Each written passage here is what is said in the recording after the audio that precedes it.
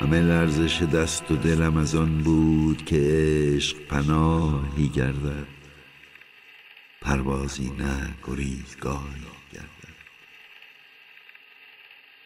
آی عشق، آی عشق، چهره آبیت پیداست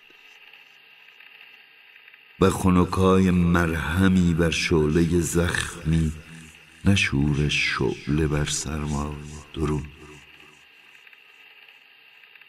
آی عشق، آی عشق، چهره سرخت پیدا نیست. غبار تیره تسکینی بر حضور وحی و دنج رهایی بر گریز حضور. سیاهی بر آرامش آبی و سبزه برگ چه بر ارغوان. آی عشق، آی عشق، رنگ آشنا پیدا نیست.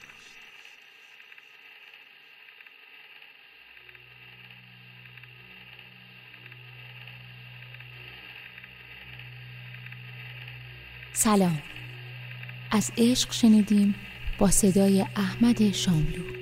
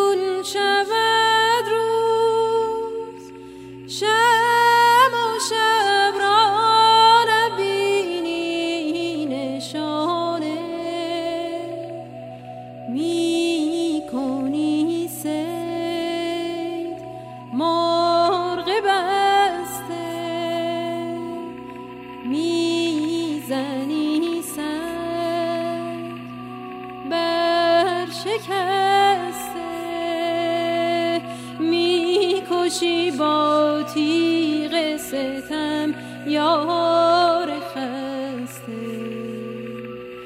خسته دلان یک سر در خون نشسته، خسته دلان یک سر در خون نشسته.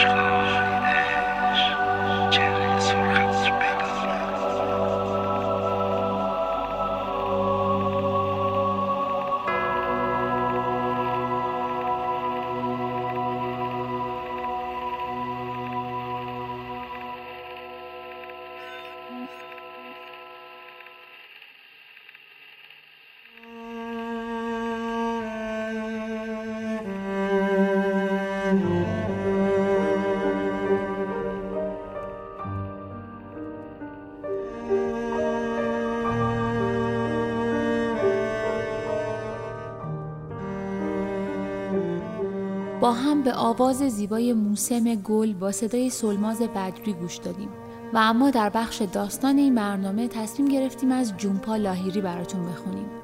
لاهیری نویسنده آمریکایی هندی تبار در سال 1967 در لندن به دنیا آمد و در رود آیلند امریکا بزرگ شد.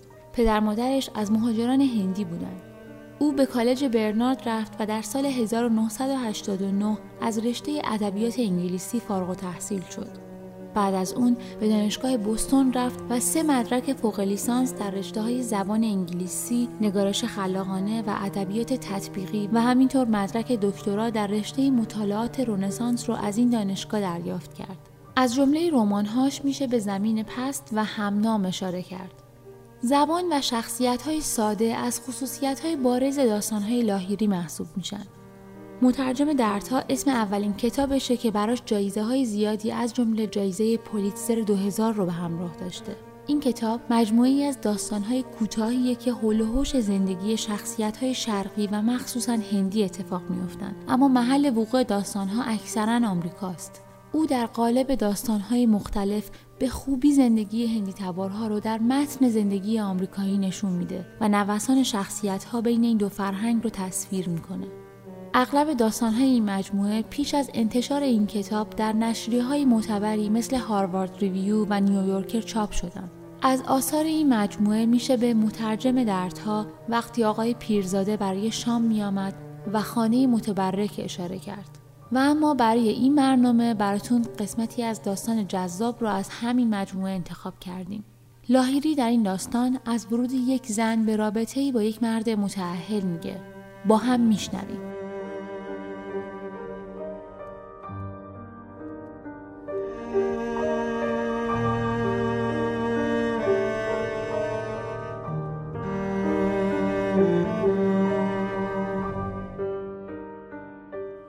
در مدتی که دیو رفته بود فرودگاه، میراندا در طبقه پایین فروشگاه فلین مشغول خرید چیزهایی بود که گمان می‌کرد یک معشوقه باید داشته باشد. یک جفت کفش پاشنه بلند مشکی با سگک‌های خیلی ریز انتخاب کرد، با یک زیرپوش ساتن با لبه‌های دالبر و یک رب دوشامبر ابریشمی. به جای جوراب شلواری هم که سر کار می‌پوشید، یک جفت جوراب شیشه‌ای خرید. کپه لباس‌ها را زیر و رو کرد. چوب رختی ها را یکی یکی کنار زد تا دست آخر یک لباس شب چسبان نقره‌ای پیدا کرد که همرنگ چشمهاش بود و بندهای باریک زنجیری داشت. در تمام این مدت به دف فکر می‌کرد و به حرفی که در ماپاریوم زده بود. اولین بار بود که مردی به او گفته بود جذاب. وقتی چشمها را روی هم می‌گذاشت، هنوز پچ‌پچ او را می‌شنید. توی اتاق پروف که یک سالن بزرگ بود با چند آینه دیواری، کنار یک زن بزرگتر از خودش جا پیدا کرد. زن که صورتش برق میزد پا برهنه با لباس زیر ایستاده بود و یک جوراب بادی تور مشکی را بین انگشتهاش میکشید. برگشت به سمت میراندا. همیشه نگاه کن ببین لباست زدگی نداشته باشه.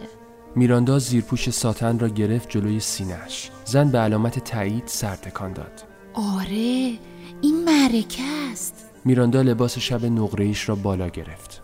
حرف نداره، طرف درجا میخواد تو تن جرش بده. میراندا خودش را با دف توی رستورانی در ساوت اند تصور کرد که یک بار در آن فویگراس با سوپ تمشک و شامپاین خورده بودند. تصور کرد خودش این لباس را پوشیده، دف هم یک دست از کت و شلوارهاش را و از آن سر میز دستهای او را میبوسد.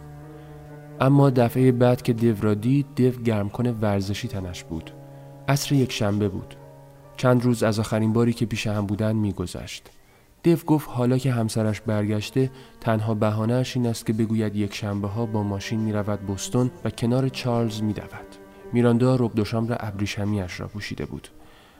در را که باز کرد، دیو اصلا متوجه نشد. بدون یک کلمه حرف میراندا را بلند کرد، برد طرف تخت و با گرمکن و کفش ورزشی با او خوابید. بعداً وقتی میراندا خواست برای زیر سیگاری دیو نلبکی بیاورد، باز رب دوشامبر را تنش کرد. ولی دیو گله کرد که این لباس او را از تماشای ساق‌های کشیده‌اش محروم می‌کند و گفت درش بیاورد. برای همین یک شنبه بعد میراندا دیگر خودش را دردسر نداد. جین پوشید و زیرپوشش را ته کشو پشت جوراب‌ها و لباس‌های زیر گذاشت. لباس شب نقره‌ایش را هم آویزان کرد توی کمدش. بیشتر صبح‌ها لباس روی زمین ولو شده بود. بندهای زنجیریش همیشه از روی چوب رختی آهنی سر می‌خورد. میراندا همچنان چشم به راه یک شنبه ها بود. صبح‌های یک شنبه میرفت سوپرمارکت نان باگت می‌خرید با خوراکی‌هایی که دیو دوست داشت. چیزهایی مثل ترشی شاهماهی، سالاد سیب زمینی، کیک خامه‌ای با پستو و پنیر ماسکاربون. با هم توی رخت خواب غذا می‌خوردند. ماهی را با دست برمی داشتند، باگت را با دست باز می کردند. دو از دوران کودکیش تعریف می کرد و اینکه وقتی از مدرسه برمیگشت آبنبه‌ای را که برایش توی سینی می آوردن سر می کشید و با لباس سفید مخصوصش کنار دریاچه کریکت بازی می کرد. برای میراندا تعریف می کرد که در 18 سالگی موقعی که می گفتند کشور در وضعیت فوق‌العاده به سر می برد او را فرستاده بودند به دانشکده‌ای در شمال ایالت نیویورک. می گفت با وجودی که دوره تحصیلش را به زبان انگلیسی گذرانده بود، با سالها زحمت کشیده بود تا بتواند مثل آدمهای آمریکایی توی فیلمها حرف بزند.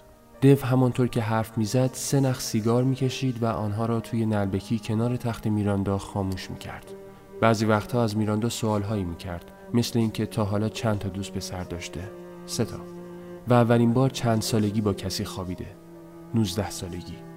بعد ناهار روی ملافه ها که پر از خرده نان شده بود با هم میخوابیدند. بعد دیو یک چرت 10-12 دقیقه‌ای میزد. میراندا هیچ وقت ندیده بود که آدم بزرگی وسط روز چرت بزند. ولی دیو میگفت در هند با این عادت بزرگ شده. میگفت روزهای آنجا مردم از زور گرما تا پیش از پایین رفتن خورشید نمیتوانند از خانه بیرون بیایند. بعد دستها را مثل یک دستبند بزرگ دور تن میراندا حلقه میکرد و زیر لب با لحن شیطنت آمیزی میگفت تازه اینجوری میتونیم پهلوی هم بخوابیم. مسئله فقط اینجا بود که میراندا هیچ وقت خوابش نمیبرد.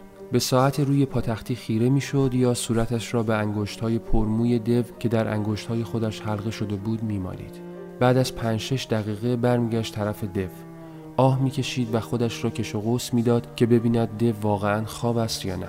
دیو همیشه خواب بود. نفس که میکشید دنده‌هاش از زیر پوستش پیدا بود. با این حال کم کم داشت شکم میآورد. خودش همیشه از پشم و پیلی روی شانه‌هاش شکایت میکرد، ولی میراندا او را بی عیب و نقص میدانست و حاضر نبود جور دیگری تصورش کند. بعد از 10-12 دقیقه دیو چشمها را جوری باز میکرد که انگار از اول بیدار بوده و از سر رضایت به میراندا لبخند میزد. میراندا دلش میخواست خودش هم همینقدر راضی میبود. دیو آهی میکشید و میگفت بهترین چرت هفته. بعد از جا میپرید، گرم کنش را میپوشید، بندهای کفش ورزشیش را میبست و میرفت توی دستشویی، دندانهاش را با انگشت اشاره مسواک میزد. میگفت هندی‌ها برای خلاصی از شر بوی سیگار همین کار را میکنند. میراندا وقتی او را برای خداحافظی میبوسید، بوی خودش را لابلای موهای او میشنید، ولی میدانست او با این بهانه که تمام بعد از ظهر را دویده، به خانه نرسیده دوش میگیرد.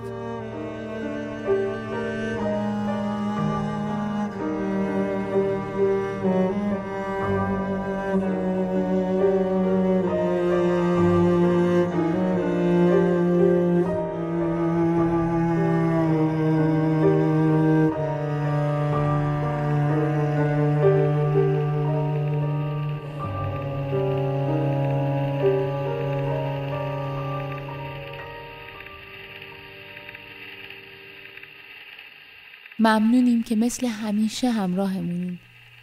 در پایان با آهنگ زیبای دلم از سوگند گوش میکنیم. تا بعد.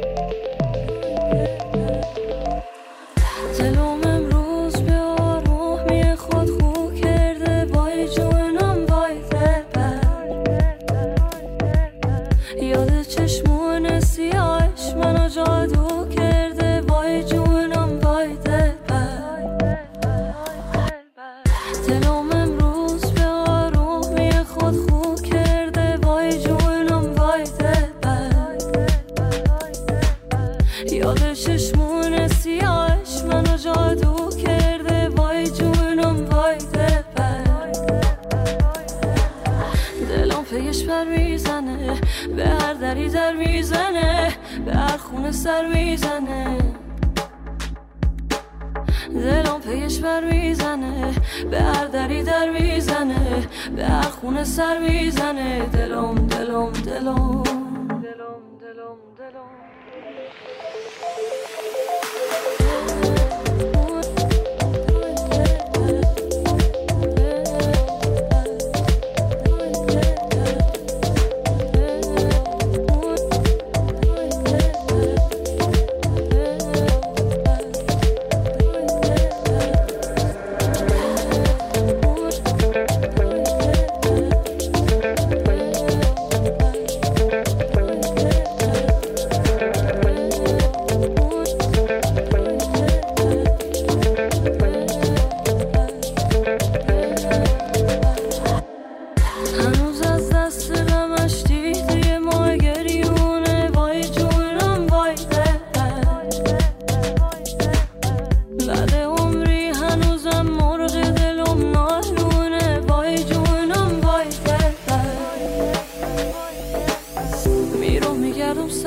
سر دشت شده من کوه و کمر میرم از او گیرم خبر میرم میگردم سر به سر دشت شده من کوه و کمر میرم از او گیرم خبر میرم